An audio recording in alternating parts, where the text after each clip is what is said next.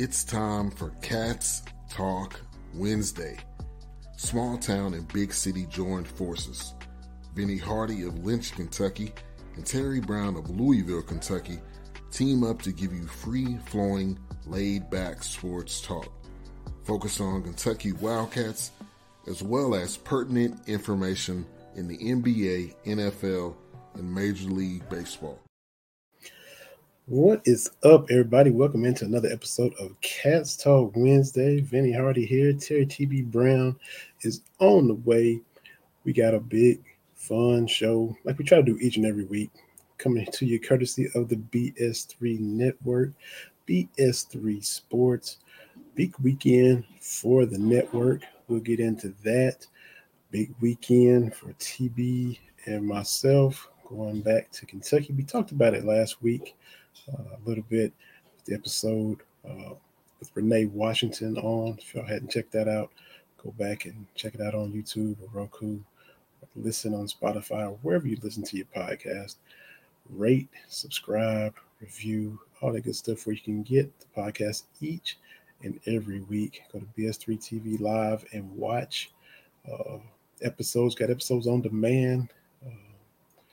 Got about 10 there in the rotation. So if you missed some or want to go back and rewatch some, you're able to do so. We definitely appreciate it. We also have a guest as well as talking about the network weekend, the Cats Talk Wednesday weekend. Gabrielle Starr is going to be joining us. She's a reporter for the Boston Herald, covers the Red Sox, and she's well versed in all the other sports as well, just like Renee Washington was last week. Be able to talk Red Sox, Celtics, Patriots, NBA, NFL. She's all over it.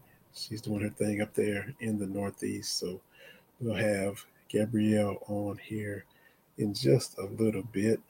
Got TB coming on here in just a little bit, like we said. So as we mentioned, we both were in Lexington. We weren't able to be there at the same day, the same time up there at Comedy Off Broadway. We got to see the homie Rob Wood Jr., who was back in Lexington last weekend, doing a couple shows on Friday and a couple on Saturday. So we'll recap all of that. Because I was at the first show on Friday. TB was there on Saturday. Friend of the show, I remember the episode, Charles Moore, who was the up-and-coming comedian as well. He was there in Lexington. I missed him too. So look, a lot of folks was in Lexington at the same time, but everybody was kind of moving and shaking and missing each other, even though we was all there for the same thing. But somewhere Charles was there. Got to post up and chop it up with Roy, just like TB and I did. So fun time was had by all, and we'll get into that before the show's over with. Fall camp is wrapping up for Kentucky football. Today is August 23rd, so that means we are about 10 days away from the kickoff football time in the Bluegrass. The Cats will be taking on Ball State, so the time now to get ready to start hitting other people, seeing different colored jerseys. The grind, fall camp is over. The somewhat monotony of it is over. The good thing is the Cats got through it without, a killer injury. We've seen that in the past where, the death takes a blow in camp. Don't even get to the season at full strength. And that's part of it. That kind of thing happens. We saw it with Landon Young. We've seen it in the past. And so from that standpoint, they were able to get through the season and be healthy, not sustain any injuries before getting to week one. So that is great. Vince Merrill the other day talking to the media, because the offensive coaches and players that alternate, so the offense talked, I think yesterday, and the defense will talk tomorrow, but Coach Merrill basically said, look, man, I got a problem. It's a good problem to have because the tight end room is loaded as far as trying to get all the guys playing time. Barry Anderson, Brendan Bates, Jordan Dingle, Josh Caddis, Isaiah Cummings is, just dude after dude after dude. And, nationally, might be under the radar, even in the SEC, not going to get as much love. Look, Brock Bowers, dude from Georgia, everybody's going to be talking about him. He's a monster. But collectively, talent-wise, Kentucky's tight end room, they're not going to take a back seat to anybody. And they're definitely anxious to show that. Larry is a guy who will probably do more work with the intermediate type stuff. His accuracy is unmatched. You've been hearing guys rave about that in practice. Brennan Bates is wanting to show that he's more than just a blocking tight end. So these guys are loaded, and the depth there is one of the deeper positions on the team. And like Liam Cohen said, can be used to kind of offset maybe areas where they're not as deep as they want to be or had hoped to be at receiver. We know Dane Key and Barry Brown, Tavian Robinson should be on paper, if it plays out on the field, a formidable big three. But then maybe it drops off a little bit as far as experience and getting guys reps and things of that nature. So what you lack in maybe receiver depth, tight end, plethora of guys can kind of overshadow that, can kind of compensate for what you're lacking or appear to be lacking when it comes to the wide receivers. So we'll find out very, very soon. Before we know it, it'll be Kentucky and Ball State kicking off at Kroger Field. Got a few games this weekend. Not the full slate, but look, at this point, this happens every year. Everybody's just dying to see some football. High school's already started. You got the NFL preseason, and it's whetting your appetite. But now you get to see some college games that count with the week 0 in Notre Dame and Navy. I think Vanderbilt and Hawaii, San Jose State, USC. It's not a killer slate of games, but it's college football, and this will be, last weekend was the last weekend without college football now, because we'll have it from now on until, the national championship kicks off in 2024. So the wait is over. The withdrawal symptoms everybody's been dealing with are finally going to be, appeased, and we'll have football here. Fall sports will be kicking off. Everything will be going. And it always goes from not much of nothing in the summer to a whole lot of everything in the fall. And that's the way it always works out. But got a good show. Got Gabrielle Starr hopping on here in a little bit. It's going to be fun talking with her. TB is on the way. So like I always say, y'all won't be stuck hearing me just drone on and on and on. We'll have some interaction, have some dialogue, some trialogue, if you want to call it that. But we'll take a quick little break, show you a little promos, other shows that you can listen to and view on the BS3 network. The award shows this past weekend, we talked about that last week. Trying to get some votes from our following, and we got nominated for some things. We're grateful for all that. We'll talk about that as well. We get TB on here. But just a quick little promo for the forecast right now. We're on Cast Talk Wednesday on the BS3 network. A wonderful show that you can check out as you peruse the BS3 network and their great umbrella of podcasts, a variety of topics and shows that you can find that interest you, in addition to us doing UK sports each and every week. There's a 100% chance of a laugh thunderstorm. 4 men with different viewpoints take a movie, show, or documentary and review it uncensored, unfiltered, uncompromised, with no holds barred. Join BS3, Wilkes, King Dog, and H-Rap B as they take on Hollywood their own way. BS3 Network proudly presents The Forecast, where H-Rap B always predicts, if I owe you something, I ain't got it. And if you need it, get it from God. Live live every Monday at 8:30 p.m. Central. Check your local listings for your viewing and listening pleasure.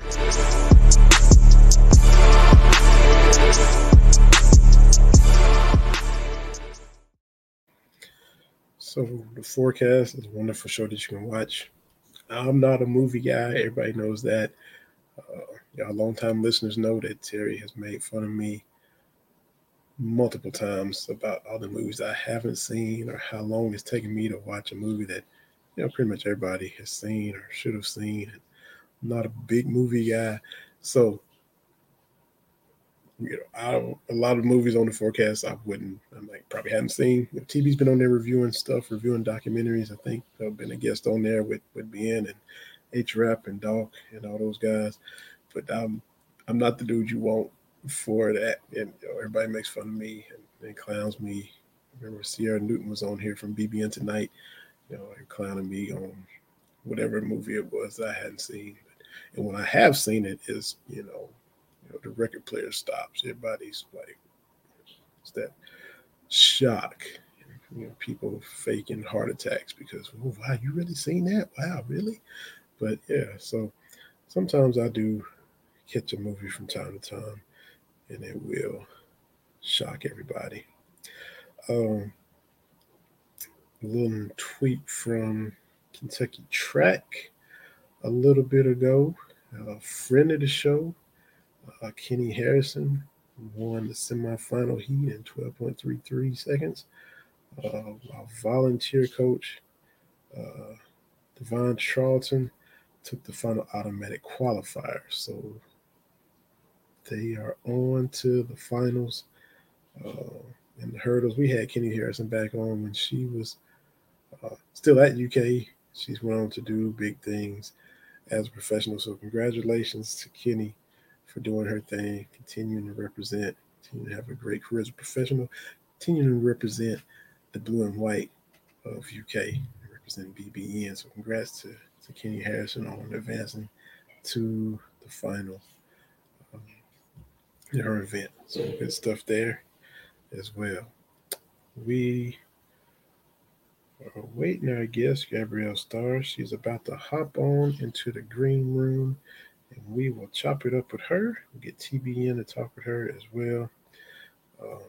Coming to us from Boston. Looking forward to talking some Red Sox with her, some baseball, some MLB,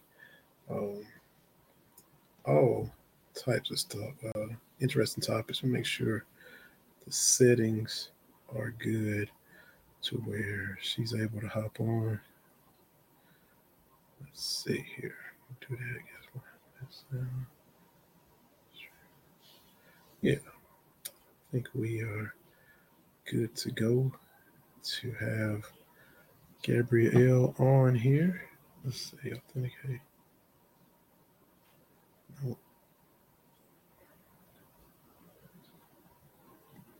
Yeah, we'll get her on right now, and we'll have a fun conversation. So we'll also talk with TB2 about Mark Stoops. Talking that talk a little bit. Had the kickoff luncheon in Louisville at Churchill Downs, and that happens every year. You go out and talk to some donors and some boosters and some alum, and it's a little revenue deal. And, you pay your ticket and get in and get access. Get to have a little Q&A session with the coach. Show some highlights, some video clips, and once again, it's just one of the little annual traditions. No doubt, coaches across the country are doing similar types of things, but Coach Stoops does it in Louisville. Plenty of UK fans in Louisville, as always. But the Governor's Cup was there, and everybody knows that. Well, if you don't know, Kentucky and Louisville play for the Governor's Cup on rivalry weekend. Got the Civil War with Oregon State, everybody playing for something, regionally. But for Kentucky and Louisville, it's the Governor's Cup. And Kentucky has had the upper hand in the series for quite some time. And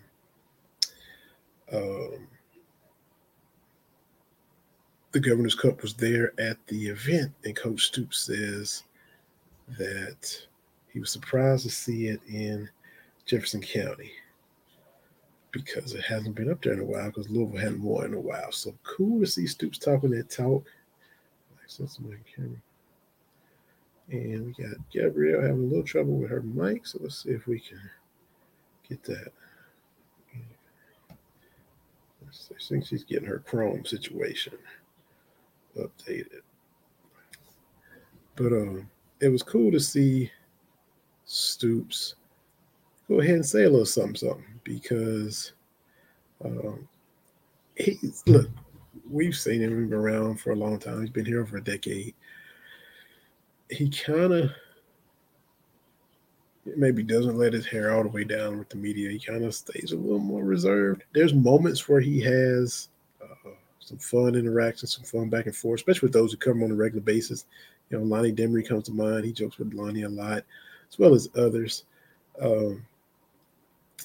But, you know, it's for the most part, he's just kind of, you know, does what he has to do. So he's not very talkative at all, but sometimes he is more forthcoming. But this particular time, he kind of let that little shot out because Louisville is trying to refocus on the rivalry, and you know, Jeff Brown was over there, and they're going to be better, and they want to keep the rivalry from being as one-sided as it is with Kentucky and Louisville. So it's cool to see Stoops go ahead and take a little shot. It was fun in games. It was harmless. Louisville fans got bent out of shape about it. But, hey, that's what happens in a rivalry. If they had won 5 or 6 in a row in the series and, you know, the Governor's Cup was still there for Jeff Brown's meeting with the media, he'd say, well, you know, this thing hasn't been in Fayette County in a long time because Kentucky hadn't won in a while. Same thing. That's all Stoops was doing. Our guest is in the green room right now. She is a reporter for the Boston Herald. She also founded Girl at the Game. She is well-versed in all things Red Sox, MLB, NBA. She got it all covered. We got Gabrielle Starr making her first appearance on here with us. Gabrielle, welcome. Sorry about the little hiccup getting in, but proud to have you and glad you're here with us. Don't apologize. That was me because my computer never wants me to be able to log into any kind of video call on time, ever. A few weeks ago, I guess it might have been opening day or around the All-Star break, we had Sarah Sanchez on, who blogs for Bleed Cubby Blue. And I love her. She is amazing. And she was having trouble getting in, and she was telling me it was something that I had to do in settings to allow the guest in. I didn't even know what it was. And she's like, if you do this and this and this, it'll let me in. I was like, oh, thank you so much, because I had no idea.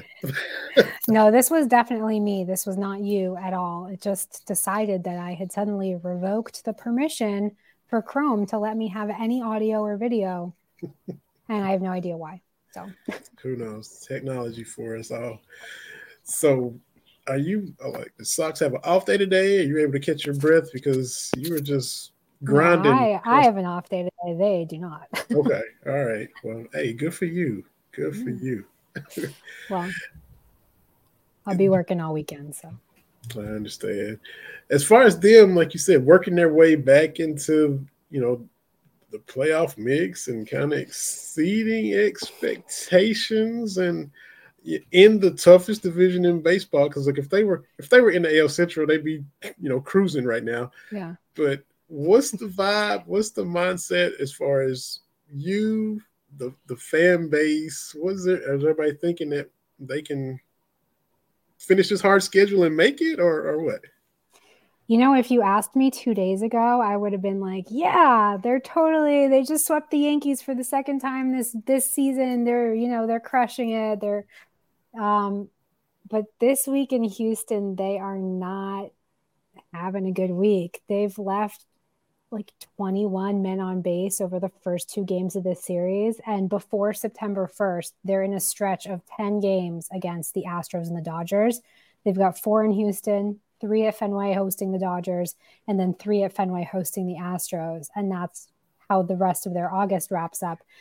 And to me, that feels like a make or break stretch for them where they've been pretty good against teams over 500 throughout the season. Like, that's been the kind of weird thing that, you know, they'll lose 2 out of 3 to the Oakland A's and they'll lose 2 out of 3 to the Washington Nationals, but then they're like dominating the Rangers, or 8-1 against the Yankees. Not that the Yankees are good now, but earlier in the season, it was a tougher kind of situation.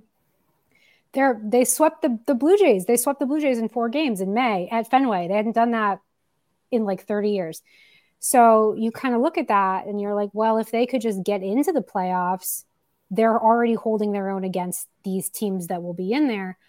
But now they're not really doing that either. They've had 2 very, very bad games against Houston, and they just like can't figure out how to plate runs. It's not like they're not getting the opportunities. They were 3 for 18 with runners in scoring position on Monday night. And the biggest hit they had was in the first inning when Duvall had a 3-run homer. And after that, it was like, I think they scored 1 run the entire rest of the game. Last night, they didn't score a run till the 8th inning, a Duvall solo homer. They lost 7-3. You know, they just aren't consistent enough offensively. And the defense has been a mess all season. They lead MLB with like 90-something errors. I think 90 errors. And no other American League team had more than 80 last I checked yesterday. So it's just not a clean enough product on a consistent basis, which is a frustrating thing to see because cultivating consistency has been Chaim Bloom's mantra since he took over, with, you know, a farm system that's consistently churning out prospects, a team that's consistently competitive, players that are consistent in what they do. And so far, none of that is materialized. And we are now, this is the 4th season of his tenure here. I would say the farm system is the best thing that he's done so far, because that is now churning out good talent. They're number 5, according to Baseball America. And obviously that's the kind of thing that it takes time to get to a point where you can be consistent. But, you know, at this point in the season, it's like, you can't be doing the things you're doing and then still say, well, we just have to play better. Because at the end of the day, it's August 23rd. You're not playing better. You're in some ways playing worse than you were playing a month ago. So I don't know. Because leaving a bunch of runners on and leading the league in errors, that's a bad combination. They made as many errors last night as they plated runs. They had 3 errors last night. They scored 3 runs. I don't know what to say about that. You can't do that. You mean you can, you just can't do it and think you're going to go to the playoffs. Exactly. You can't win consistently playing like that, for sure. Are you from Boston originally? Wow. I'm a 3rd-gen Red Sox person, I guess. I can't call myself a fan nowadays, but I grew up a Red Sox fan, and my dad's side have been Red Sox fans. I don't know about my great-grandparents, but I know at least 3 generations of Sox fans. So yeah, it's a lot of my life has been very blessed by this team. But it's also frustrating to watch them make things harder for themselves. Because you know that these guys work hard. Every MLB team's working hard. They're all out there. They're taking batting practice. They're doing their PFPs. It's not like they're not putting in the work, but that almost makes it more frustrating, because then you're like, you know, it's like we watch you study, we watch you do your homework, but then you're showing up to the test and you're failing. Mm-hmm. And so you're like, well, what's missing here? You know, what is the disconnect between the practice and making, you know, perfect, basically. And with them, it's more just like that they're feast or famine. You know, they'll go through these stretches where the offense is just on an absolute tear. Then they'll go through a stretch where like the offense is missing in action. And you're like, well, how is the same guy that, you know, had 10 home runs over 30 games since the All-Star break, like, how is he now, hitless in 7 games? There's no actual player that's in that current situation. I'm just thinking of something extreme. Though Tristan Casas has homered like 11 times since the All-Star break. So it's just there's a matter of consistency, and it feels like, the way that you build a winning team is you have it so that the players are picking each other up, right? So if like one guy is struggling, somebody else is picking up. Like in the 2018 ALCS, Mookie Betts was not having a good postseason. Jackie Bradley Jr. is the guy that stepped up in that ALCS. They don't go to the World Series without Jackie Bradley Jr. because he has 10 RBI and they're all on 2-out extra base hits, including that grand slam. Mookie Betts didn't hit his first career postseason home run until the World Series, and it was the last game of that World Series. And he'd already been in 2 postseasons before that, though they were very brief. So, you have to have a team where, if Justin Turner can't play because he's still dealing with his heel injury, somebody else is coming in and coming through with that big hit. And, if Adam Duvall is out, it has to be Jarren Duran or vice versa. And at certain points in the season, you have seen that. You have seen this team be that kind of team where everyone's coming through in a different day. It's not like you got a David Ortiz where the guy's got 40 home runs and he's just always the guy. Mm-hmm. Devers has been more like that lately, but he was kind of hot and cold at the beginning. So it's like, if you don't have that big bat that 9 times out of 10 is the guy, then you got to have a team where it can't be one guy can't hit and all of a sudden no one's hitting. Because like last night, if they don't have Justin Turner in the lineup last night, they are losing 7-1. Mm-hmm. And it's like, okay, but then, book your vacation for October 3rd. Yeah. 2nd. Yeah. So you said that this team, as head scratching as they have been, swept Toronto in May in a 4-game series at Fenway. And that's for the first time that's happened in like 30 years. You're telling me like the 04 team, the 07 team. Well, not a 4-game sweep. Yeah. So 4 games. I mean, it's very specific, but 4-game sweep at Fenway. Right. I guess we should bear in mind that like there used to not be, I mean, it's not like 4-game series are as common as like a 3-game series. So that's obviously part of it. But yeah, I mean, the American League is always. The title teams didn't even do that in the peak. This is pre-Pedro Martinez. We're talking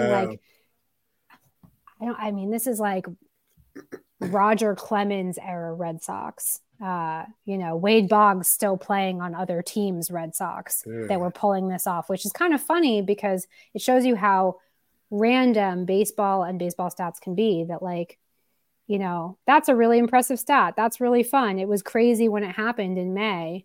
And then again, it's like, all right, cool. But in like 1992 or whatever, when that happened, they were already 70 plus years into the curse of the Bambino, and they weren't going to reverse it for another 12 years. So like, great, cool. You swept the Blue Jays in 4 games. You still finished the season with nothing to show for it for the 75th year in a row or whatever it is.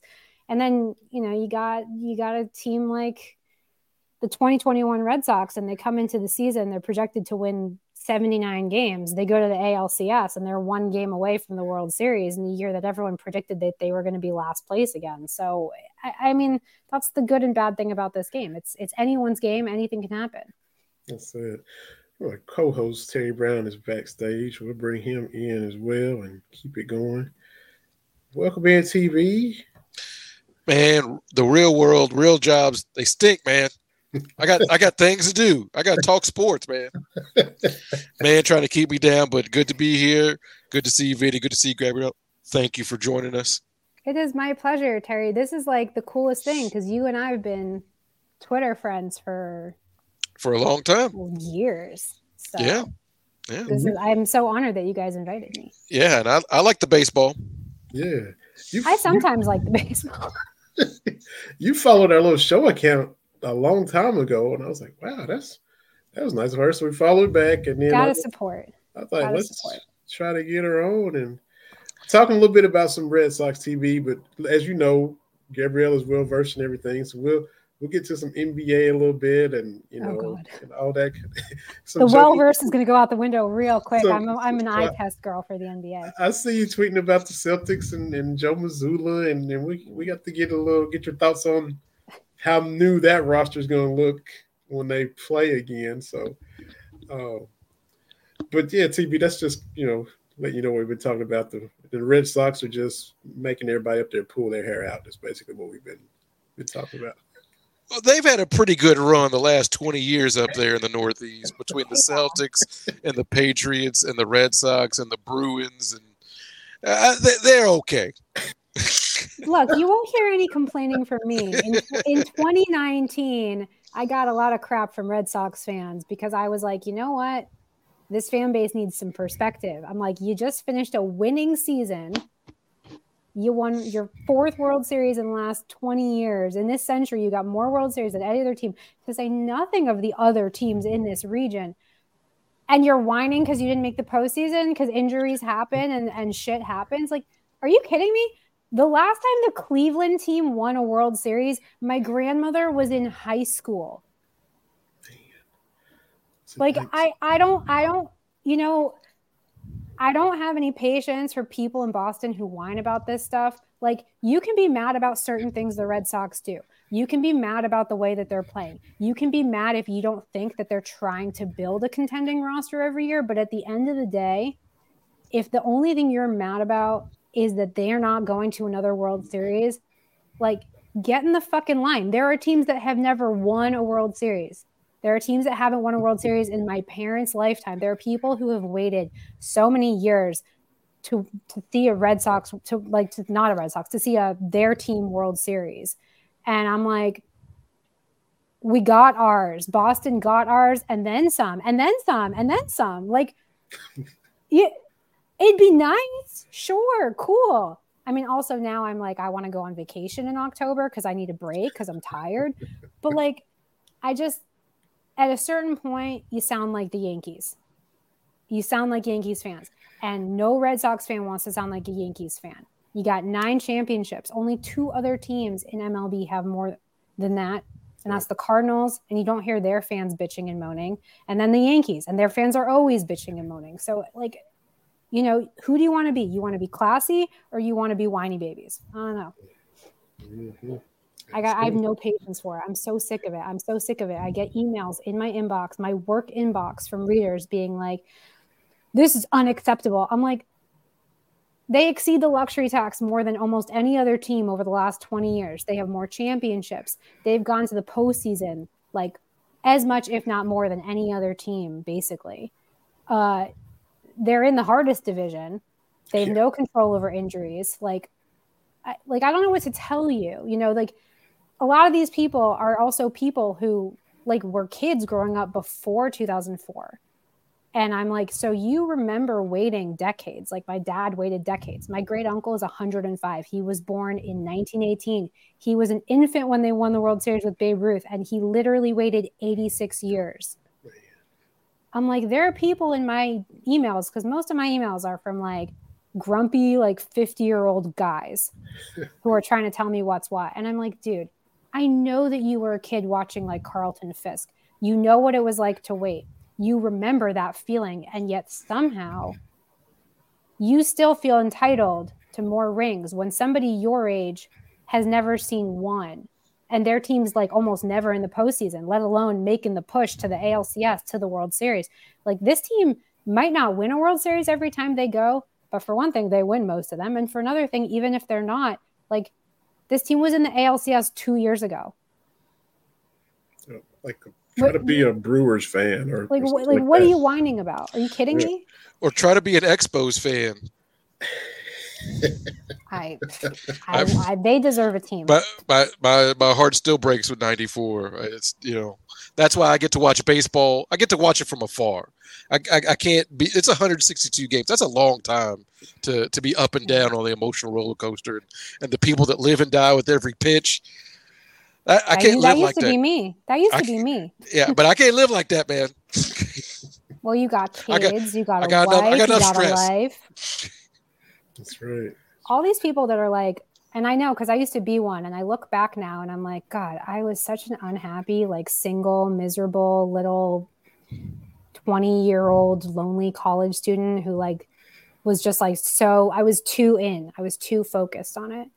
And now I'm like, God, I'm so happy when I can like read a book and have a night off and like not be losing my mind, because you know what? You end up with like the arteries of like an 80-year-old man who eats a cheeseburger for every single meal. Like you're killing yourself. And this team, I mean, if I could send them the bill for all the gray hair that like this team has put on my head in the last 2 years, I would. Like, it's not like they're not stressing me out. But like, that's the point. Like, you know that the team's going to stress you out, whether you're watching the game or you're watching it like with the microscope, the living and dying with every pitch. So if you know that, you gotta like protect yourself from it, you know? The TV's daughters have went to some events with him when he's got to cover games and things like that, and Oh yeah. some UK media like Anna Trullo and journalists have really hit it off his daughters.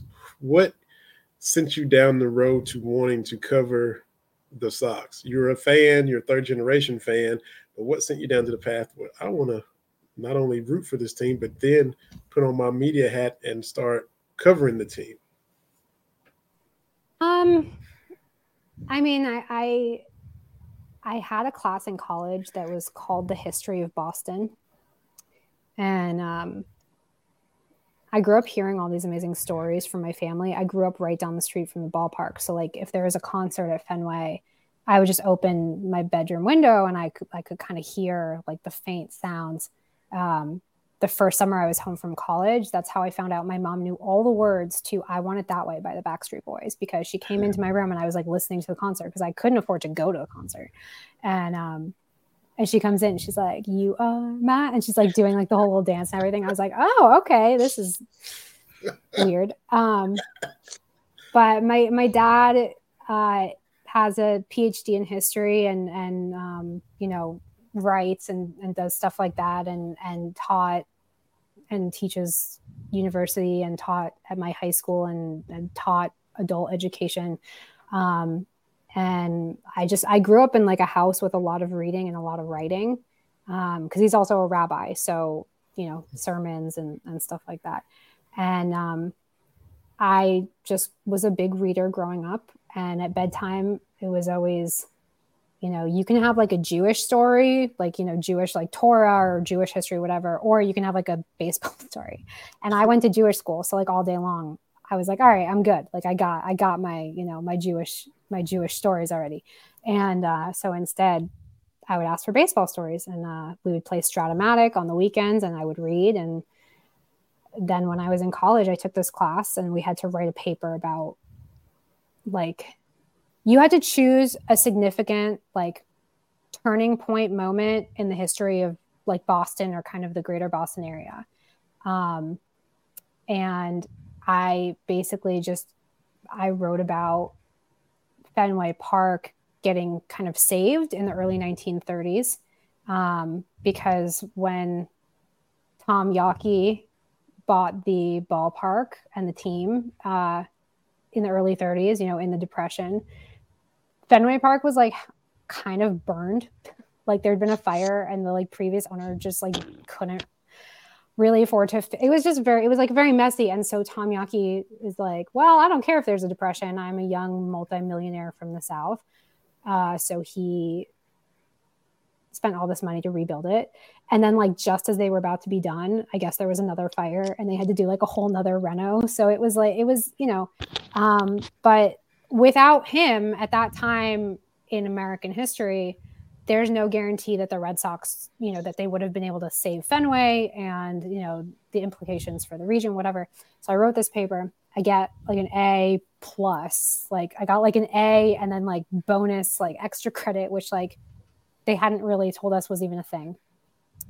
And the college professor like sent the 3-page papers by the students to the class that like anonymously, like he didn't tell whose paper was whose, but he just sent out the 3 papers that he thought were the best papers. And one of them was mine. And I kind of realized, I was like, oh, cool. So like, I like baseball. I like writing. Let's play around with this. And then when I was older, I was very fortunate to have a family friend from my synagogue who worked for the Red Sox and continues to be affiliated with the organization, gave me tickets to my first ever opening day. And I'd never been to one before. I was always in school. As big as my parents, as generous as my parents are about me being a Psycho fan growing up, I was not allowed to skip school for like anything. Couldn't go to World Series parades or anything. And so I went, and it was the first one without David Ortiz because he had just retired the year before. And to thank the guy, I sent him I emailed him like a kind of just like a little essay on like, what it was like to be at the first opening day without David Ortiz since 2002 and whatever. And he just wrote back, "You're a sports writer." And like 4 months later, I built the Girl at the Game website, and I was already doing some freelancing for a site that no longer exists. And that was kind of it. And I've done all these other sports related things along the way while having other industry full-time jobs before I was able to finally transition into this. Yeah. So who's your all-time favorite Red Sox? I mean, it's cliche to say Ortiz, right? But like Ortiz. Okay. I just had to ask. I'm like, well, maybe it could be Pedroia, maybe Manny. I didn't know. I'm thinking. Well, I can give you like that's like my kind of like obvious answer. My kind of like less obvious answer would be Johnny Pesky, because he was with the organization for like over 6 decades as like a player, on broadcasts, managing, coaching, like mentoring, all these different kinds of things. And he really just like, he's a guy that I feel like, as beloved as he is, his numbers retired on the wall and, all these kinds of things, as beloved as he is, I think he's still an underrated contributor to the history of this franchise. This is a guy who like was blamed for them losing the 1946 World Series. Like he was Bill Buckner before Bill Buckner. Like he was before Bucky Dent with the home run. Like it was Johnny Pesky getting blamed. Like this is the guy that is the reason that instead of them reversing the curse before it was even known as the curse in, less than 30 years, this is the guy that got blamed until the next guy came along to get blamed.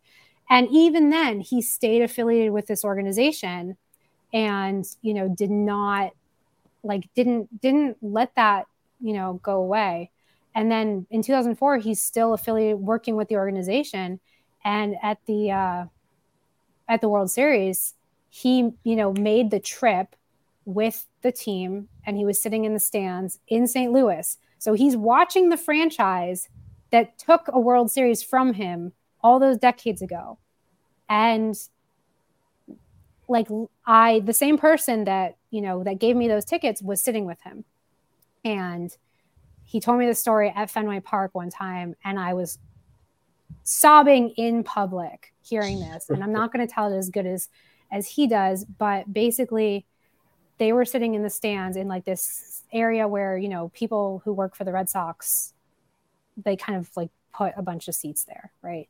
And towards the late innings of Game 4, Dr. Charles Steinberg, the person who has, kind of mentored me, he was sitting with Johnny and he noticed that as the innings were going on, Johnny was getting more and more agitated because, it's like, it's Game 4. They just took 4 against the Yankees after being down 3 games. They've won the first 3 against St. Louis. And this is when things start to go wrong. In their postseason history, it's like, it's not like they were never making the postseason. It's like they would get to Game 7 and they would need 1 out and something would go wrong, right? Or, they would have a 14-game lead over the Yankees, and then the Yankees would come back and Bucky Dent would hit that home run. Like there was always something where you could never get comfortable.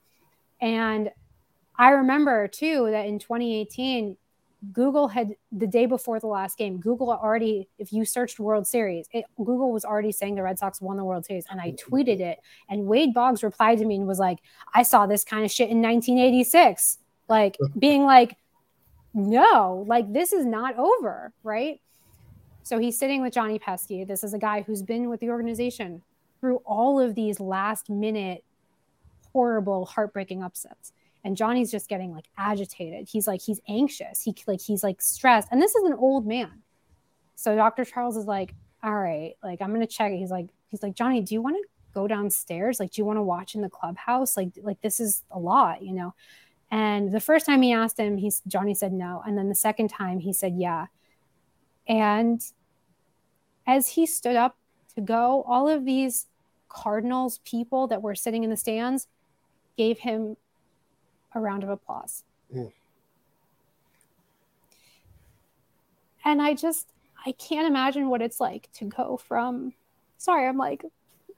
I just can't imagine what it's like to go from being the villain, being the scapegoat for all those years, and still staying around for it and being involved with that organization. Like, Ted Williams wanted him to come work with him when he was the manager of the Senators. And Johnny Pesky stayed, like, Johnny Pesky was here. He was like taking the crap here. Mm-hmm.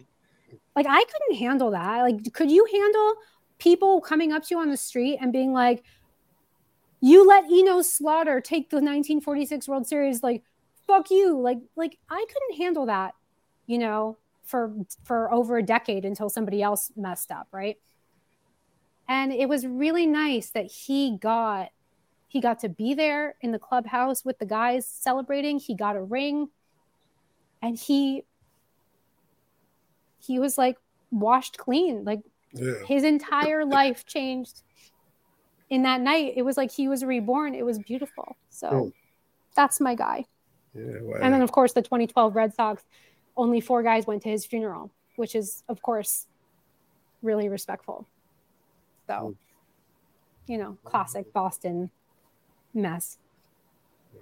So I didn't, you know, I went to a couple games. Me and my dad got to go on, you know, bucket list with the Fenway.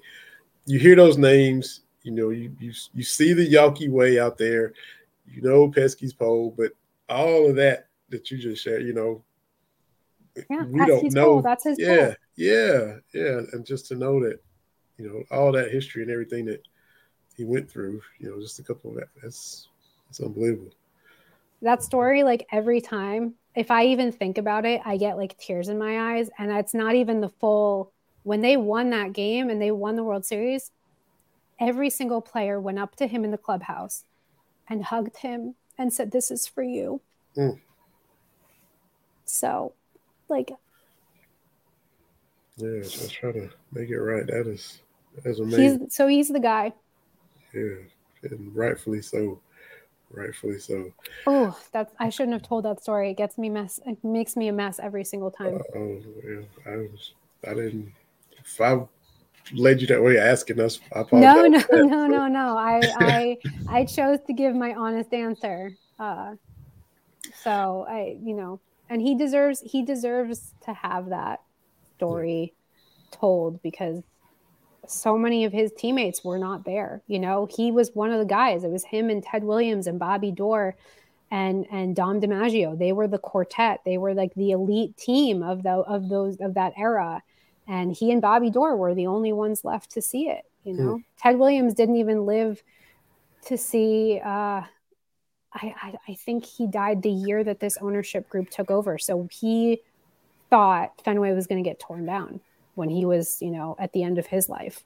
Was it 99 when the All-Star game was up there? They were like, he was on the cart then. Yeah. And, you know, Tony Gwynn and all those guys were, you know, showing him respect. And I just wrote about that, actually, because I was writing about old timers games with the Yankees having Jeter going to theirs. I mean, they're not doing a game. They're doing like the day panels and whatever. But I can't believe Jeter, like, doesn't it make you feel old that we're like, Derek Jeter's an old timer day participant now? Like, are we really at that point? in life that Derek he's Jeter's considered my an old age, so timer. yeah. You should at least people.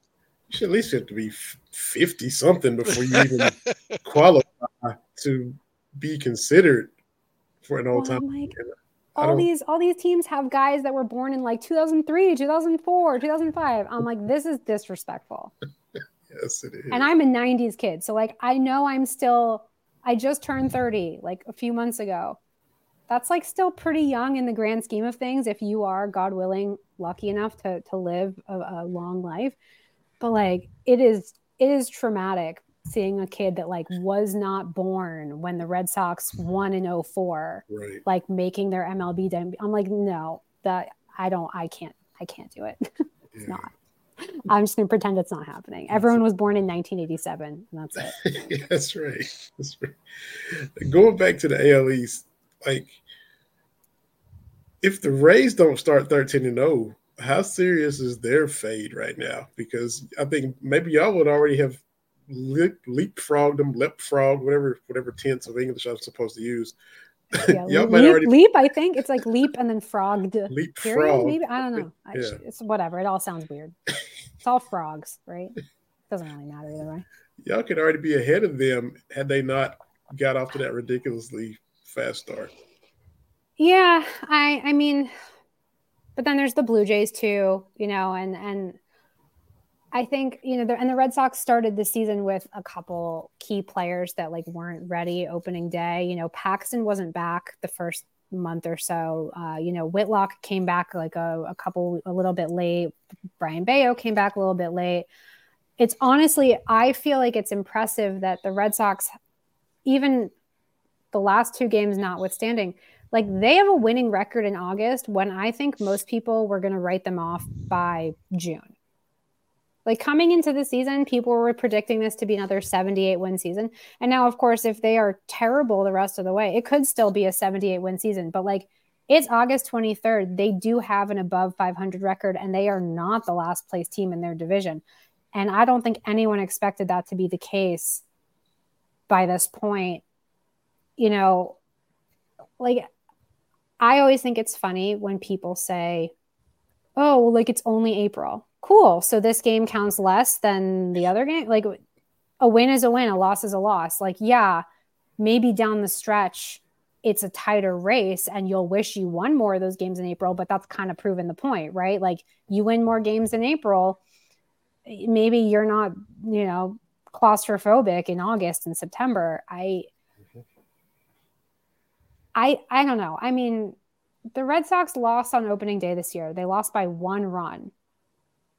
But they trailed like 9-1 or 9-2 going into like the last couple innings. Like they came 1 run away from coming back.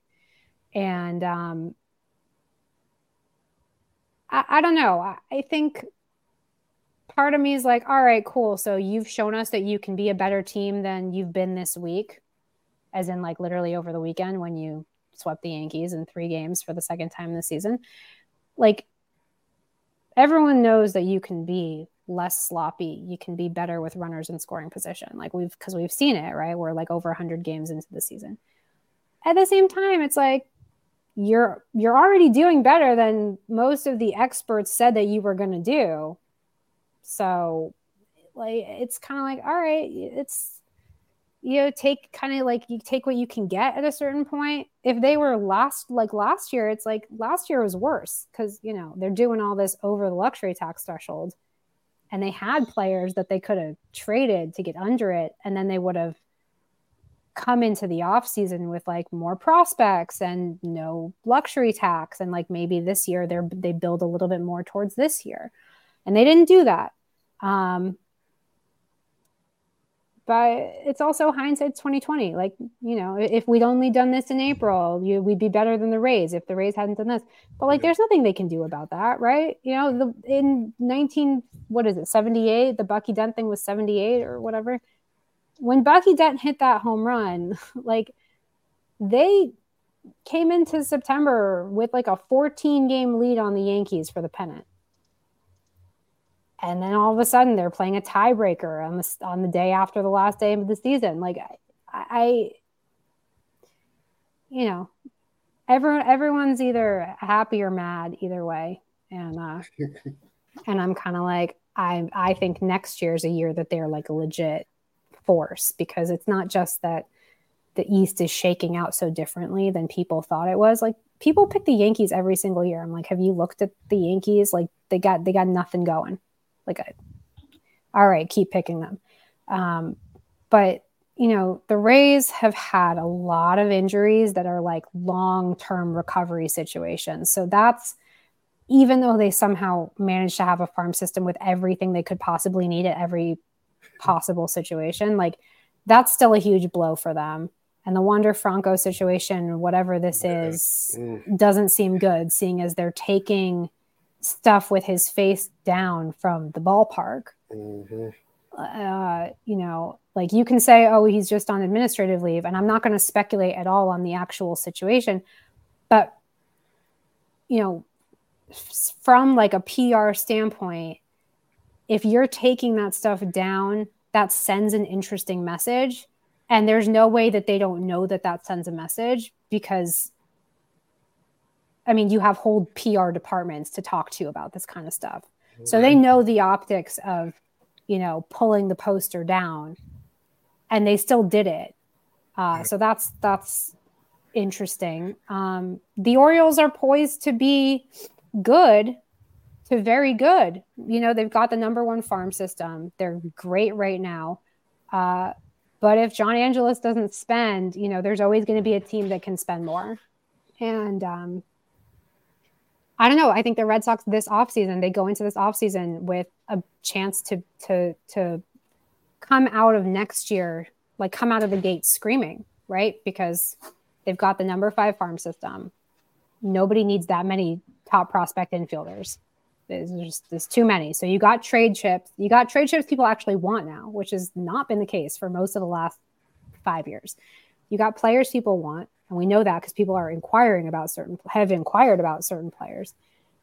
And you got financial flexibility, because everyone knows a team valued at $5 billion needs that financial flexibility.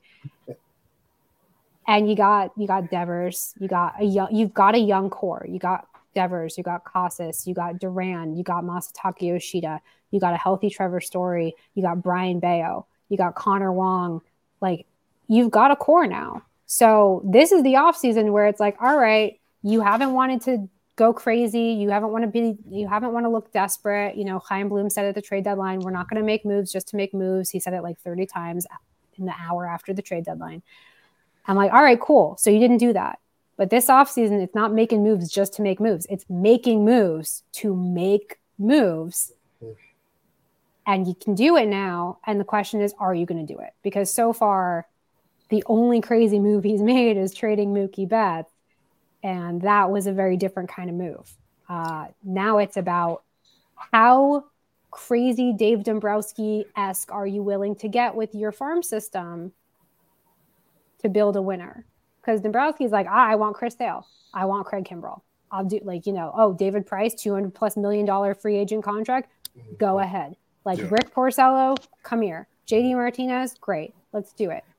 He's doing it. And he offered Mookie Betts a contract too. And he extended Eovaldi and he extended Sale. That's a guy who, people can be upset about the farm system all they want. But for one thing, he built an amazing farm system in Detroit. He rebuilt that team. They were terrible before the early 2000s. He rebuilt them. He drafted Verlander, all these guys, Castellanos.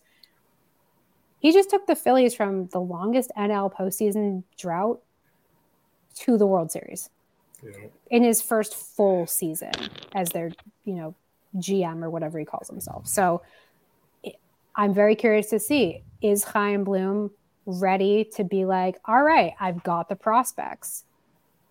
Do you want them? Because so far he's turned down some deals, and he's had high asking prices for certain players. JD Martinez last summer, that was with the Mets, he wanted a lot for 2 months of JD Martinez, and Martinez wasn't even hitting homers like he usually does.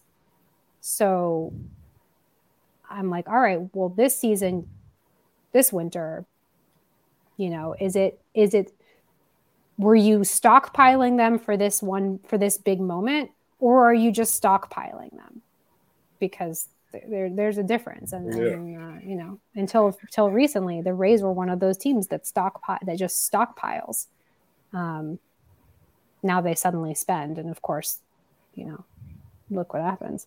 But that's my long-winded answer. I think this is kind of the put up or shut up off season for them, of like, if you finish this year with a winning record, even if you don't make the postseason, if you finish this year with a winning record and you've already improved your farm system rankings considerably, and that's without Casas, because he's not a prospect anymore.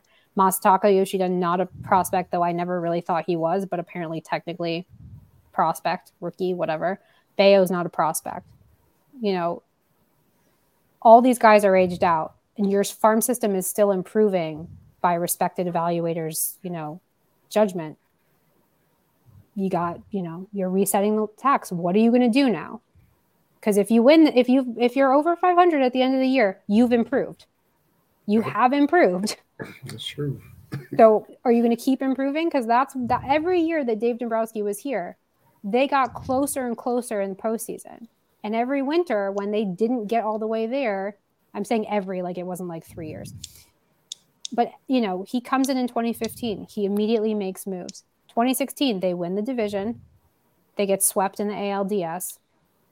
He makes more moves, right? He adds Sale and Kimbrel. Next year, they go 1-3 in the ALDS, but they win the division again, and they're clearly closer, and they've got some injuries, whatever. And they have no David Ortiz, because apparently they just thought they didn't need to replace David Ortiz for a year. I mean, you don't have to, but then you're going to finish last in the American League in home runs. So, I mean, it's up to you. Next year, JD Martinez, 108 wins, World Series. You know, he saw what they needed every single winter, and he went out and got it. And like, people can complain about, you know, the mess later, but if you want the omelet, you got to break the eggs, right? And that's kind of the point, right? You're either developing your prospects to play them, or you're developing them to trade them. You're not developing them to hold them for as long as you can in the minors, just to say you have them, because there's no trophy for that. The only way you get a trophy for having a good farm system is if you use your farm system to build a World Series team. Otherwise, you don't get a trophy. That's right. Well, Gabrielle, we have enjoyed it. Glad it finally worked out to have you on, and here you are on a night off and hopping on here and chopping it up with us and dropping knowledge. We definitely appreciate it. And it is my pleasure. Sorry for the rambling. No. It's nice to actually talk baseball with people, because that's different than writing baseball by myself. I understand that. Congrats on Girl at the Game, girlatthegame.com, your podcast, your website, and we'll have to do it again if you're free and want to hop on again. Anytime. Gotta talk Cubs sometime, because they're very interesting. Yeah, that's Terry's and the White Sox. A disaster. Is it like what, 2 steps forward, 4 steps back? We're like, oh yeah, congrats, we finally changed our management. But we also brought back Tony La Russa. And that's like giving someone a present and then smacking them in the face with the present. You're like, here's your birthday gift. What? And Why? And are they leaving? There's talk that maybe they're going to Nashville, or what's really going on in Reinsdorf? And first of all, every owner lives to be 100 years old. He's going to live another 20 years, just like Jerry Jones and just like Al Davis. Right. He's going to be there for a while. He's 87. He's just getting started. So, and to me, he's been 87 for like my entire life, and I'm 30. So it's kind of like how I always think Ron Gardenhire has been the same age for like my entire life. Like it's I don't know. Maybe it's just because these are people that I saw when I was a kid, so I just think of them that way. But you know what? I'm so sick of billionaires like holding their teams hostage if they don't get what they want from the place that houses them. Yes. Like Fisher with the A's, I'm like, dude, you could build 10 stadiums and you'd still be really rich.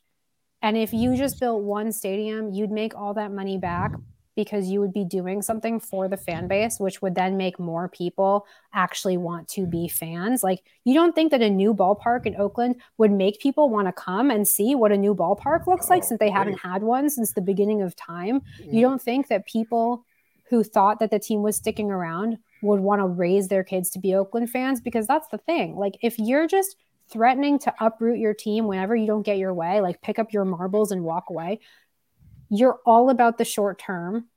You're all about inflating this bubble. And then you're going to get out before the bubble pops and you're going to saddle somebody else with it. And I mean, I find it really despicable, especially just because in the current world, any billionaire being like, oh my God, I can't afford the rent on this ballpark, so I guess I'm going to leave. Like, really? You know how much sports writers make? No. Like, you know how much minor leaguers make? Well, you do, because you're underpaying them. Like, right. I just, it is, of all the people to be doing this stuff, it pisses me off to no end. And it makes me really sad, because these people don't seem to understand that the places where their teams live, like the places where the communities where these teams are, they're the lifeblood of their teams. Because at the end of the day, if you don't have a fan base, eventually no TV station is going to want to put on your games. You're like, what do you need a ballpark for? You got no fans. You know, who's buying your concessions? Nobody. So all of your money, the root of all of it, the root of all your success is continuous consumption by the people. It should be at least a little bit more democratic than it is. And yet instead, these guys are marching around like tyrants or dictators, being like, if I don't get my way, I'm going to storm off. All right, cool. Have fun in the Vegas desert with like no consistent fans, because most people go to Vegas to visit, not to live. So you're not cultivating enough of a fan base. Mm-hmm. And I say that respectfully to the people of Las Vegas, because I know that many people do live there. But like, it's the same thing with Orlando. You know, Orlando would be good if you wanted to bundle it with Disney and have it be like, you know, one day at Disney World and one day at an Orlando baseball game. Cool. But like, Chicago is a passionate city full of people who've been there forever. And this is their team. This is an original American League team. You know, at least with the A's, it's like, we're already used to this. They were in Philly. They were in Kansas City. They were in Oakland. I'm not saying I agree with it. I'm saying like, it's just, they move around a lot because they've already been uprooted. But like, you can't, I'm a purist. You can't keep uprooting these old teams. You know, if the Red Sox tried to even breathe the idea of moving somewhere out of the city of Boston, there would be like people with literal torches. It would be like Beauty and the Beast level mob scene outside Fenway Park. There would be people chaining themselves to the ballpark. There would be people picketing outside these front office people and ownership people's houses, like, as well they should. You know, like, you can buy this team, but you know what? The families that are multi-generational that have been there, they were there before you. And they'd be there after you. And they're there when it's good and they're there when it's bad. They're not just showing up to pick up the trophy and hoist it in the air as if they're the one that won it. They're the people that are sitting there in the last place finished seasons. And they're still paying and putting money in your pockets for a team that they loved before you even thought about placing a bid for them. So like, it just, the idea that Reinsdorf or Fisher or any of these guys would dare, like, it makes me so mad. And the last thing I'll say is, you know, Red Sox fans like to complain about a lot of things. They have some justified complaints, some very unjustified complaints. But the one thing that you have that people I don't think people give this ownership group credit for, is that they're the only ones that saved Fenway Park. The previous ownership group wanted to tear down Fenway Park. And pretty much any other bid would have probably done the same thing. And they came in and they not only said, we're going to keep this thing going, you know, for now.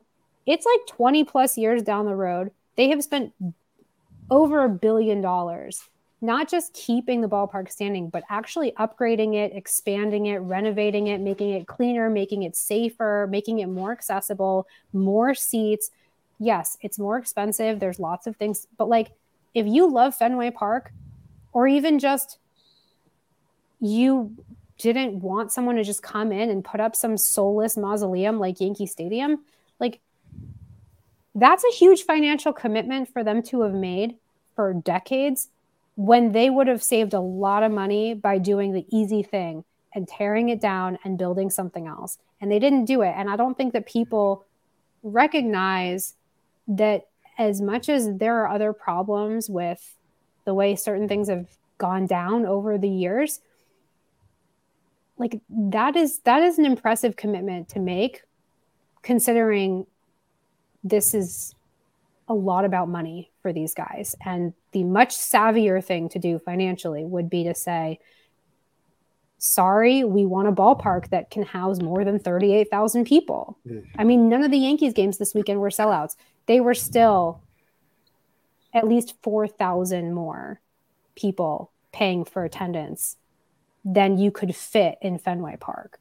So, like, the fact that they've stuck by that, I think deserves, at least for me, because I love Fenway. Some people think they should tear it down, but yeah. I think that people don't appreciate that enough. So anyway. Well, we appreciate you coming on here. Absolutely. And spending time with us. Sure. And definitely love to have you back on. Anytime, guys. Next time I'll talk less.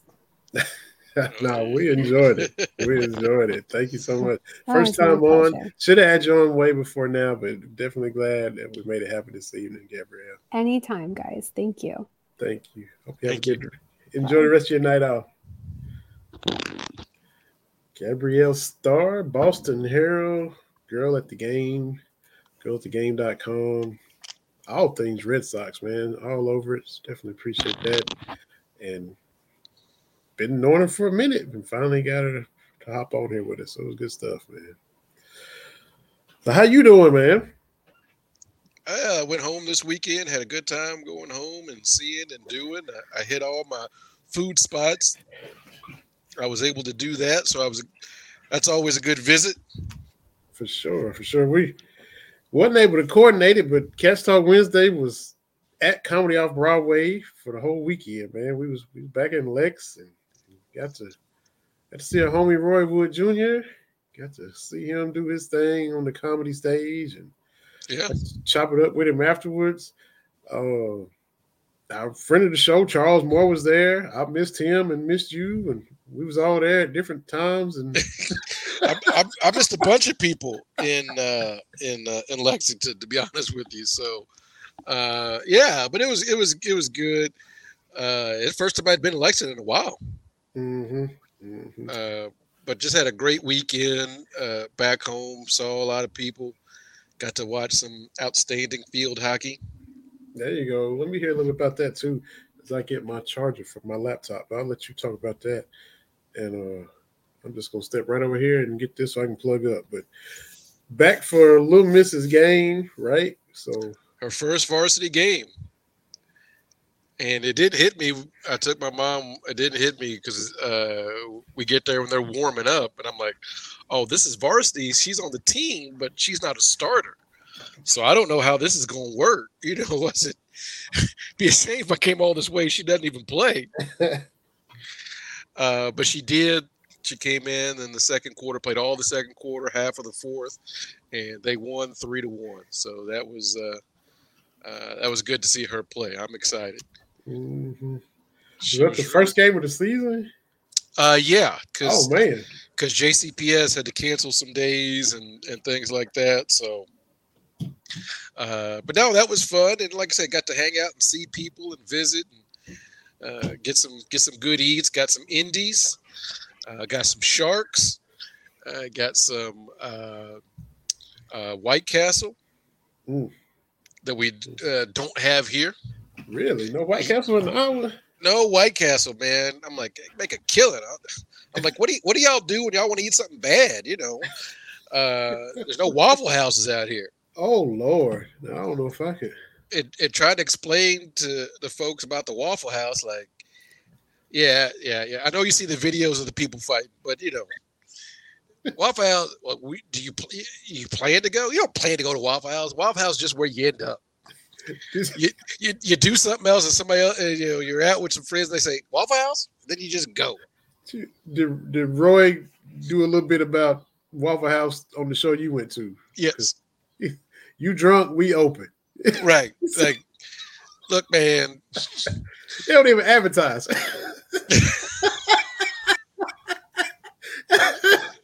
The best part is, look, this game ain't brought to you by Waffle House because they don't sponsor nothing. They don't even have. Like, you could just sit down. You can tell them your order. That may be what you get, and it may not be. You just need to eat whatever the waitress brings to your table. They're gonna be rude. It's all right. Just yeah. If you looking for complimentary this and this, that's not for you. Yeah. That's not what they're about. And I'm okay with that. Hey, it's it's on point, man. There might be a little fracas every now and then, depending on when you go and what time it is. If you're up there at 2 or 3 in the morning, something might pop off. But that's right. The waffle, the All-Star. I've been on the last few times. I've been getting that grits bowl, man. That's it's been a while since I've been. It's probably the same old stuff they've been serving. That's okay. I love Waffle House, but had a great time back in Louisville and visiting. Trying to see as many people as I can without going all over the place. But sometimes you come in, you're incognito. Sometimes you come in and you try to see everybody. So you was trying to see folks this time around, right? Well, yeah, because usually when I'm coming back, it's for something specific, graduation, Mother's Day, something like that. So it's I'm in and out, but I had some extra time, so I was just hanging loose and seeing some folks and doing some things and just good stuff, man. Yeah. So it was fun, man. I hate we couldn't both hit at the same time. Like you said, Roy was fun. He was funny. The openers for him were good. Will McIntyre was good. I told him, I was like, man, I wish you had a little more time. He was up there like 5. It didn't seem long at all. No. The Holly Lene from your city of Louisville, who was the middle act, she did her thing. She is a Cards fan. She said, I'm all right with Kentucky when they ain't playing Louisville. But we talked about that after her performance. She was funny. You and I like comedy. That's why we've had various different comedians on here. I'm not trying to speak for you, but we think we're funny. I don't know. We're not saying we can do what they do, but we like to try to think we can make folks laugh a little bit because we've talked about that before. She was interacting with a couple. You know how it's laid out there in Comedy Off Broadway. Right to her left, probably about 10 or 11 o'clock, first row, she starts talking with a husband and wife. And the husband was laughing. He was into it. He was responding. She was making her jokes about men, what kind of sandwich you like, and, ladies, the whole sandwich thing. This wife, I'll just say, if they're listening, it was Skip and Linda. Linda had no personality at all, sitting over there, straight face, barely chuckling, just not giving, the little back and forth or laughing, or you say something back when the comedian says something. And Linda wasn't doing that. I'm like, come on, Linda, play along. And that's what I said that to her afterwards, and she was like, yeah, she was kind of. And so, but she did good. She was funny, and got my Kate one of those "Let a Woman Lead You" shirts after it was over. So, yeah, it was. It was fun. I took my man Jack. We went, and he took that great picture where it looks like Roy trying to talk to me after the show. I had my phone out, just the way he snapped. It looked like I'm the one that Roy trying to see after the show. But it was good stuff. And of course, Mama B ain't gonna miss nothing. She definitely pointed that out. Like, yeah, she said that shot looked like he's trying to get your autograph. I said, well, yeah, but he did a solid though, because he said, yeah, man, your man was through the night before, said he was coming through. I said, cool. and got the what's up. And as I'm walking away, he said, I'll come back on the show or something like that, and we'll hook it up or whatever he said. Now people looking like, okay. I'm like, it is what it is, man. I don't know what to tell you. That's right. Afterwards, because I took my cousin with me, and my cousin's the one that actually sent me a prank call. The first prank call I ever heard, my cousin sent it. I didn't even know who this dude was, and I was like, man, that's pretty funny. And so, he's got them all on YouTube. You can go listen. Back when he was on the radio, before he even really made it big as comedian. So me and my cousin went, and then he came up and ain't gonna thank me for letting him come on. He's like, thanks for bringing me on, man. And I was like, man, thank you for coming. Because you do way more bigger stuff than us. You hooking, Bomani Jones and Miss Pat and this and that. Yeah. And you thanking us for having you on. And I'm like, no, man, appreciate you for taking the time. But yeah, he was down to earth, humble. The comedy, it was just common sense, everyday. It was good stuff. Smart, logical, funny. It's just, Roy's got a good set. Yeah. So I just enjoyed it, man. And glad we was both up there. Glad it was Lexington, too. I saw him tweet out the tour at first, and it was Charlotte, and it was Atlanta. And I was like, I'll probably run over to Charlotte because that's my little city anyway. I'm 3 hours from anywhere and like going over to Charlotte. But when he redid it and saw Lexington on there, I was like, oh, gotta go and see him in Lexington. So. Oh, yeah. Yeah, it just worked out that weekend. This was the weekend I was able to go home and take care of a bunch of stuff. So good stuff, man. Absolutely. Oh, speaking of your whole city, man, they had, Coach Stoops was over there in Louisville, and he with the luncheon at Churchill Downs, the kickoff deal with the alums and the boosters, and the Governor's Cup was there. he said, I'm surprised to see that thing in Jefferson County. So he let his hair down and took a little shot at the Cards, and I was here for it. I was here for it. Man, this is what happens in the offseason. We have seen every coach and every rivalry do this in the offseason. Yeah. There's nothing groundbreaking to this. This is the time of year we got free shoes you.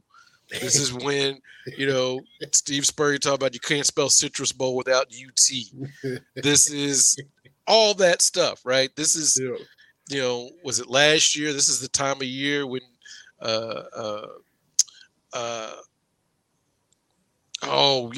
Texas A&M coach. I'm drawing an absolute blank. Oh, Jimbo threw stones at Alabama during this time of the year. Like, this is what it is, man. Hawkins season, man.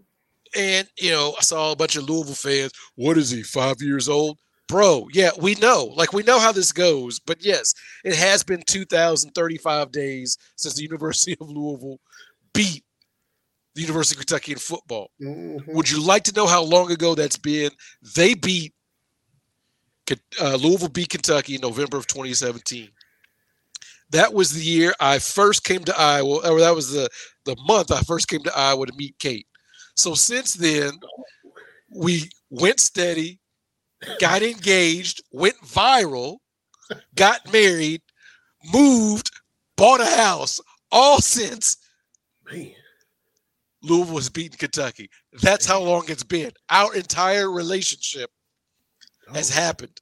We have not been together in a world where Kentucky has lost to Louisville in football.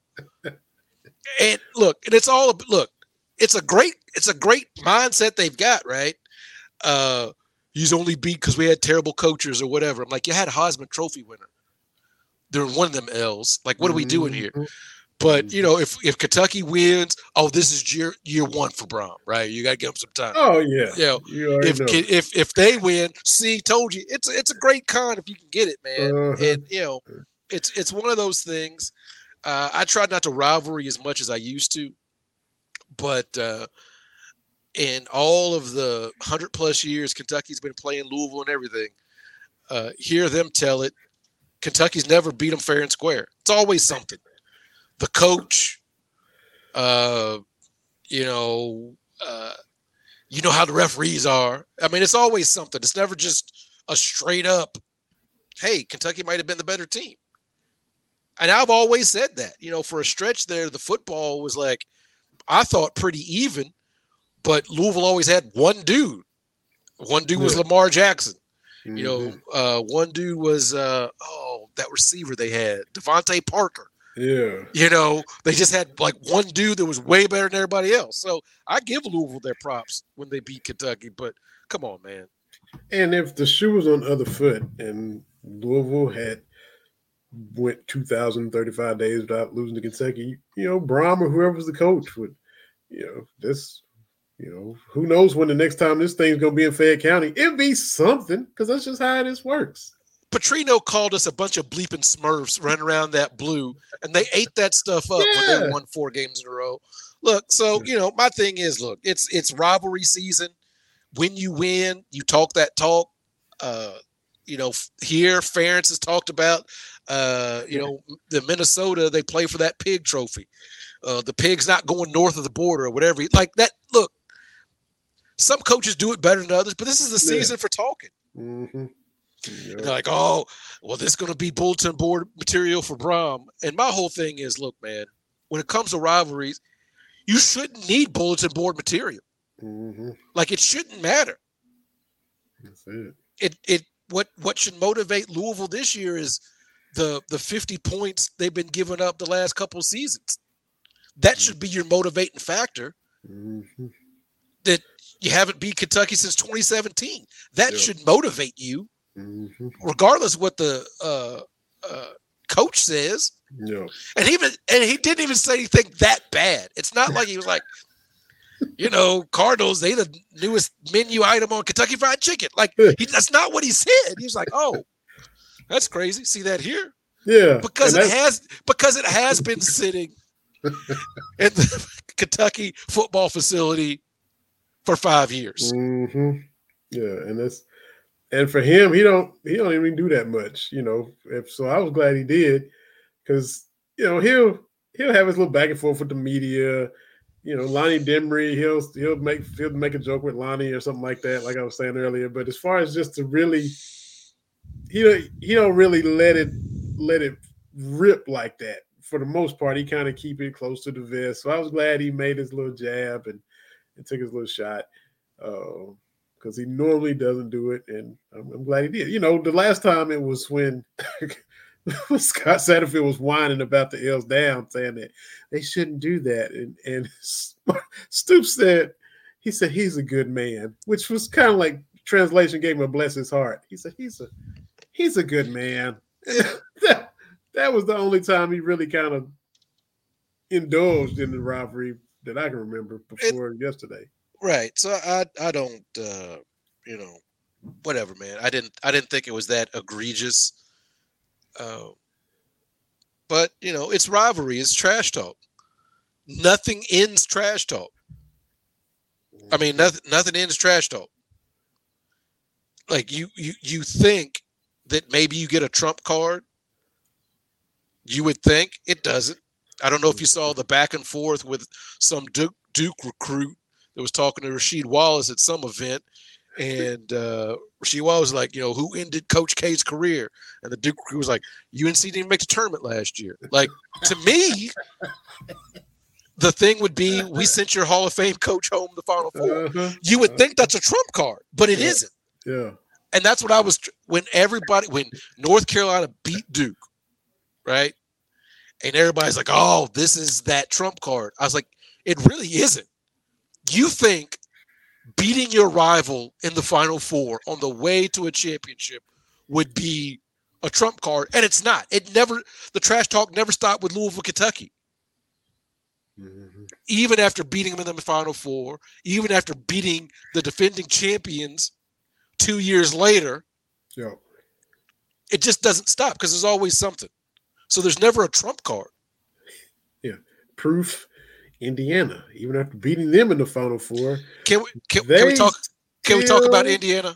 You talk about 2,035 days and everything that's happened in your relationship. How many days have been since he hit that shot and they still act like it just happened? They act like he just not hit it. Here's my thing about that. And I tweeted about it when that that tweet went around of some Indiana fan fest, and they had that Christian Watford reenact the Watt shot. And I mean, it's sad. First of all, Keith Smart's got to be like, if you're going to recreate a last second shot, I want a championship, right? Like you would think, right? And baseline jumper halfway behind the backboard too. And so anytime you do that, Indiana fans are like, oh, Kentucky fans so mad. I'm like, look, when it happened, it stung. Like, yes, that was unbelievable when it happened.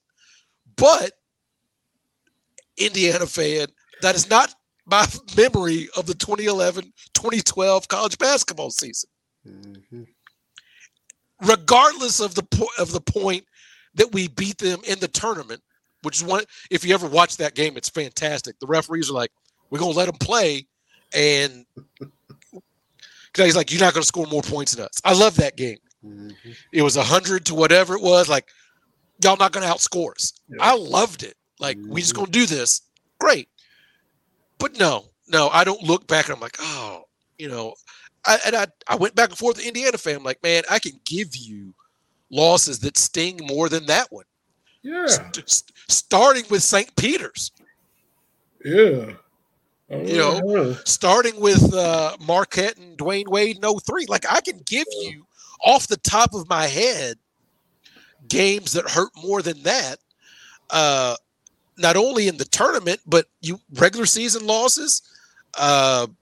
There was the Isaac Humphrey slam of the ball, technical foul game against A&M. Yeah. The crazy foul calls with Tyler Eulis and that team at Kansas. Like, I can. Yep. That's not even talking about VMI and Santa Barbara, whoever else Billy G lost to. To me, the Edgar Sosa shot from Louisville, where he banked in that 3-pointer from 30 feet, that hurt more than the Watford. Like, I can do this all day. But the point I was making is, look, I know life's short. Why should I care? Do things that make you happy. But I'm like, would Villanova bring Chris Jenkins back to replay that shot that won a national championship? Would Duke trot out Christian Laettner to replay his shot? Mm-hmm. Right? Would NC State bring back Wittenberg and Charles to replay that? Mm-hmm. The won championships, right? But even at the Kentucky level, I mean, I don't know what Brandon Knight's up to, but I would not ask him to come back and replay that shot over Aaron Crabb. Right. Or get Aaron Harrison back to hit those shots, from the left-hand side. Like, I wouldn't see that happening. Or get our man Cameron to redo the shot against. Like, what are we doing here? But then I did think, you know what? There would be some things I would pay to see. Would I pay to see Tayshaun go through his 5-shot progression on the 3? I probably would pay to see that. That's what I tweeted out. Like, would I pay to see Jamal McGlure put some random person in a Duke shirt in the rack like he did Wojo? Yeah, I'd probably pay to see that. So they may be on to something there. But, like, are we going to bring Anthony Davis back to replay that block shot against North Carolina? No. Like, is Malik Monk going to come back and redo that, that 3-point shot where he was telling Cal he's going to shoot it, and Cal's like, you better hit it, and he hits it? Are we going to do that? I don't know. Indiana, it's such a weird situation for them. Yeah. And people are like, do you want to play them? I could take it or leave it. Used to. I used to. Coming up, sounds like they were one of the rivals right there with Louisville. To me, it was Indiana, Louisville, Tennessee twice, and North Carolina. That was my 5 that, and now you couldn't have told me 20 years ago, however long it's been, that I would be mad if we played Indiana or not. But that's what it is. And you have to think about it. Where I grew up in the city of Louisville, think about this. Honestly, from 1976 to 1987, that's 3 titles for Indiana, 2 for Louisville, 1 for Kentucky. All these Final Fours, like, and the way Louisville sits, of course, in Kentucky, bordering Louisville. I mean, I grew up college basketball. That was the mecca to me. Mm-hmm. I know a lot of people will tell you, the Big East during that time and ACC, blah, blah, blah. But I'm like, you've got 3 great programs at the top of their game. The undefeated Indiana team, and then Isaiah Thomas and his greatness. And honestly, Kentucky might have been number 3 during that stretch. Mm-hmm. I mean, there's don't get me wrong, I love my Cats, but during that stretch, they might have been the 3rd team. Because what?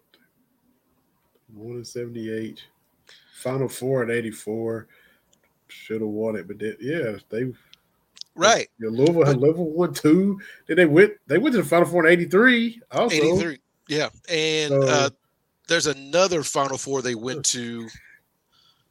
Is that 82? Maybe it's 82. I can't remember off the top of my head. Sure. But my point is, between those 3 teams, that was a triangle of greatness. Yeah. At a very high level. And I think, honestly, the people that grew up, you kind of overlooked that because it was the peak when everything was great. It just really kind of didn't hit because Kentucky Louisville didn't play until 83. Mm-hmm. So I think that's part of why people outside of our region don't think the Kentucky Louisville rivalry is as good as Duke in North Carolina. I would say it's better, more intense. That's what I would say. Mm-hmm. But anyway, back to Indiana. But I'm like, number one, it wasn't just Kentucky fans responding to that. Like, you got Purdue fans saying, okay, that's a little much. There's other fans like, come on, like, have some self-respect. Mm-hmm. And I told this IU fan, you're making it hard when I rank my top programs all time. You know this. I still keep Indiana at number, is it 5 or 6? 6. And I said, people keep saying, like, you can't put it in. And I do. But then you do stuff like this, and I might have to switch out Villanova or something. Villanova or UConn. Yeah, might get your seat at the table, IU fans. Mm-hmm. I just because I can't see any other fan base doing that for a game in December. Because when the rival school, when 2 rival schools agree.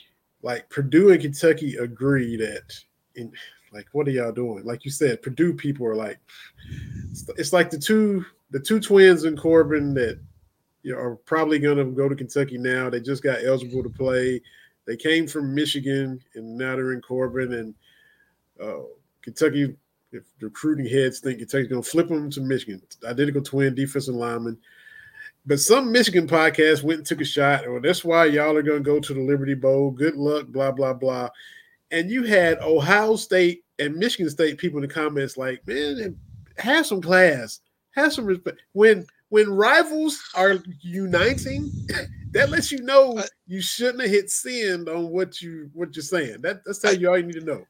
And honestly, IU fans, I think initially the big hubbub with the popcorn boxes and the display at Alumni Hall, I think, that's a lot of Kentucky fan rivalry. I get that. But now it's to the point, dog, y'all got to move on, man. Like, I mean, is Valpo reenacting the shot with Bryce Drew? Like, I mean, is that what we're doing now? Like, I don't know. It's weird because I'm like, you've got history. Yeah. Because all these IU fans, they're not talking about the Keith Smart or Calbert Chaney, still the Big Ten's all-time leading scorer, or Damon Bailey, or even the Kirk Haston team that went to the 0-2 finals. They don't talk about that. Yeah. Or Isaiah Thomas. Or they not thumping. Look, my thing was, if Indiana wants to thump their chest over the 2015 Cats and be like, we still the last undefeated team. Y'all didn't get it done. That to me is okay. That's fair game. But the Watford shot, like, I don't know any Kentucky fan the last decade that's been like, man, that really bums me out. It honestly doesn't. Of course, I was mad when it happened. Yeah. But it doesn't bother me like that. And I like I said, I can give examples postseason and regular season of shots that hurt more than that. Mm-hmm. You're right. Absolutely right. One other thing, man, happened over the weekend. We had the award show for the BS3 Network, and a couple years ago, we brought home a consistent award for consistent podcast. We got nominated for like 4 this time. The Podcast of the Year, Best Sports Podcast, Most Consistent Podcast, and for having the best guest, where we had, we've been talking about Roy, had Roy on. Didn't win, but we got nominated for 4, and it was, I saw some of the YouTube stream, and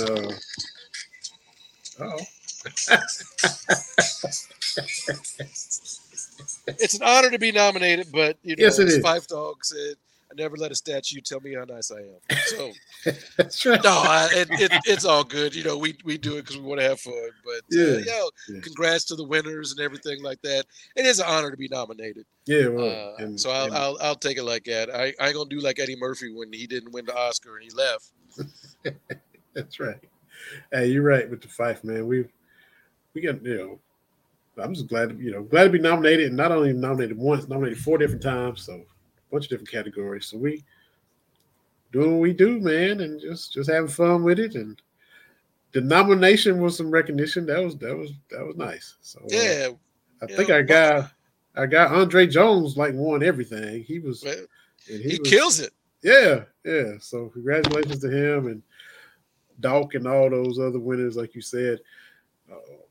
Andre was so many. Man, he was even at a different award show. He wasn't even at this one, so he was getting awards up in your neck of the woods in Memphis with all the fam. So he's doing that Mike Jack at the Grammys that year, 83, 84, whatever it was, with all the Grammys like that. Man. Yeah, that's it. So congratulations. Appreciate the nominations, and we'll keep on doing what we doing, man. Trying to get good guests. We got football coming up, actual games about to happen.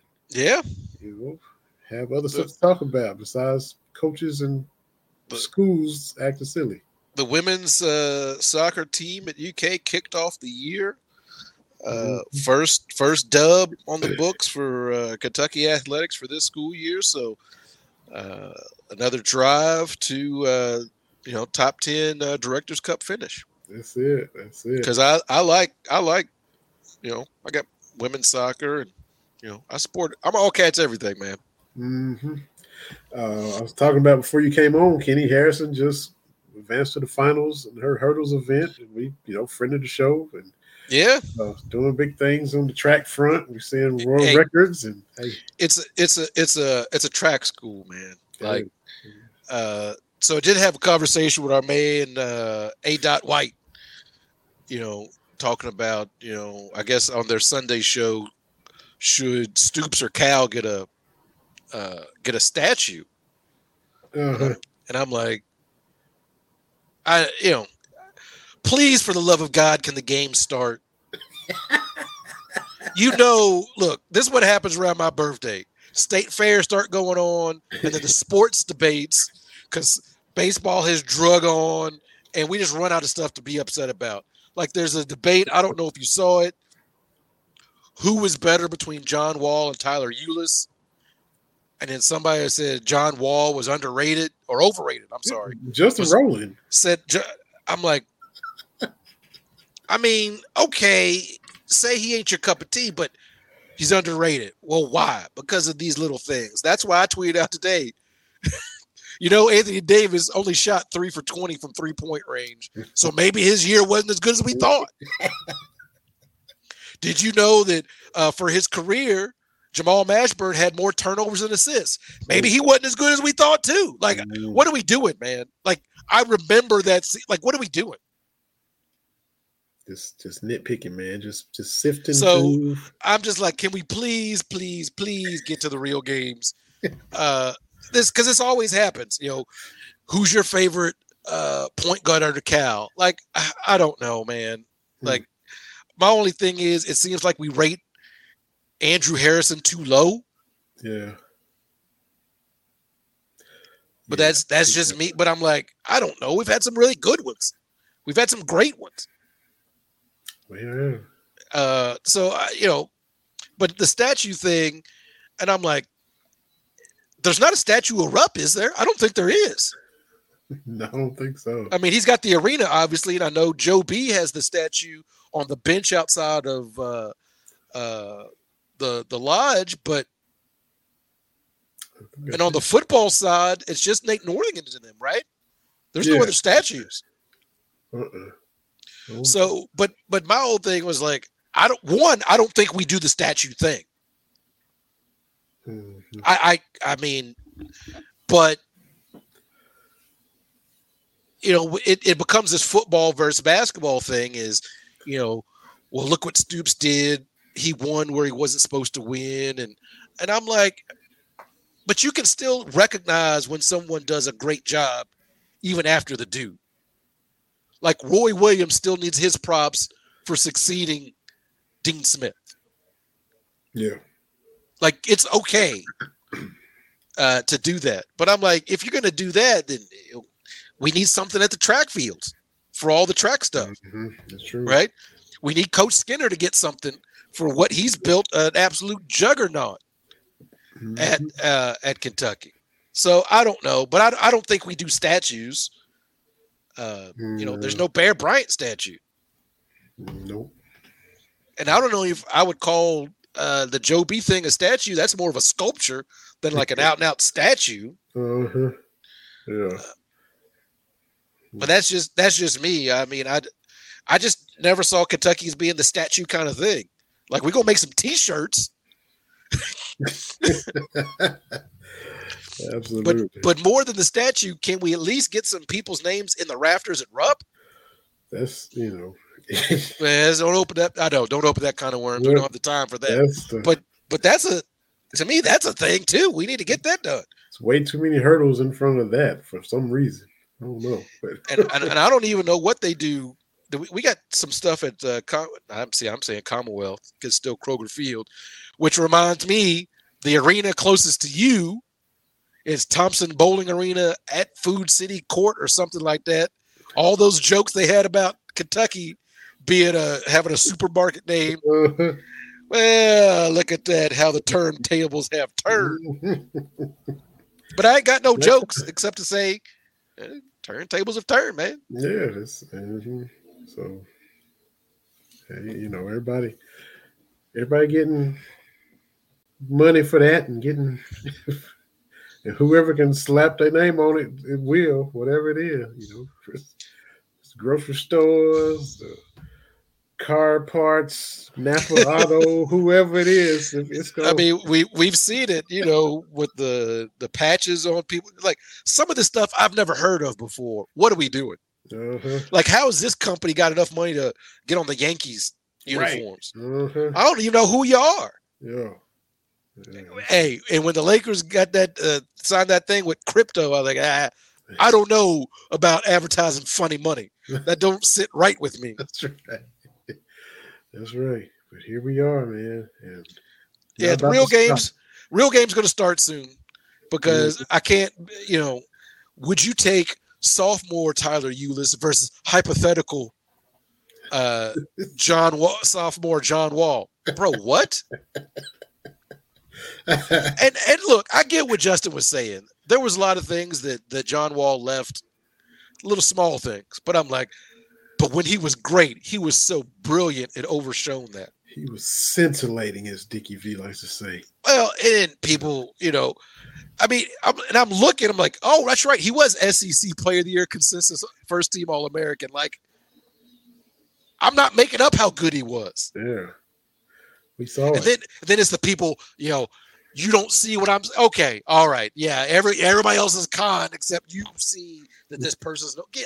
I got you. Okay. So it's like you said, the real game's almost here. Kentucky's not this weekend, but you get a little dose with some Navy, Notre Dame, and USC play somebody, and I think Vanderbilt plays Hawaii. There's a few games this Saturday to get the appetite a little wet. And I'll watch. It's better than nothing. So yeah, and special birthday shout out to Michelle. That's right. Another August, like you. Hey, no holidays, but a lot of birthdays, man. And so Michelle and Oscar Combs' 59th wedding anniversary to him and his lovely wife. So I saw him tweeting that out. So congratulations on that. So. And today would have been Kobe's 45th birthday. That's right. And it's my stepson's birthday. He turns 20 today. He's 20, so he's the 23rd. And my sister is 43 today. So August all over the place. Yeah, he's finally old enough so I can reenact training day with him. I'm pretty excited about that. I've been saying you tweet that out. Okay, that's right. I told Kate. I said he old enough for me to, I'm gonna get me an '83, Monte Carlo. We're gonna drive around. Don't tell your mother. I got the leather jacket. I'm ready to go, man. That's it. It's time we go. Y'all look out. Right. It's coming. That's right. Stay tuned. That's right. Man, take it easy on that boy now. He old enough, he adult, he ready. That's right, he grown now. He grown. That's right, because it's sexy. I can't wait to see that because you do the Dusty Baker, you do your Denzel, so can't wait to see what you do with the young fella. With yeah, we gonna get it together. But always good, man. Thanks, Gabrielle, for stopping by. Absolutely. And, we'll do it as we get closer to these games, man. That's right. Because please, Lord, let these games come. Because I can't be debating now. If you're looking for a small forward, oh my god! Like I can't get it, man. It's just like what are we doing here, man? Can't we just say both of those guys was great? It's just too easy for them. So don't let them get your blood pressure up, man. That's right. Appreciate you, man. Yes, sir. Yes, sir. We'll do it next week, like we always do. We'll see y'all then.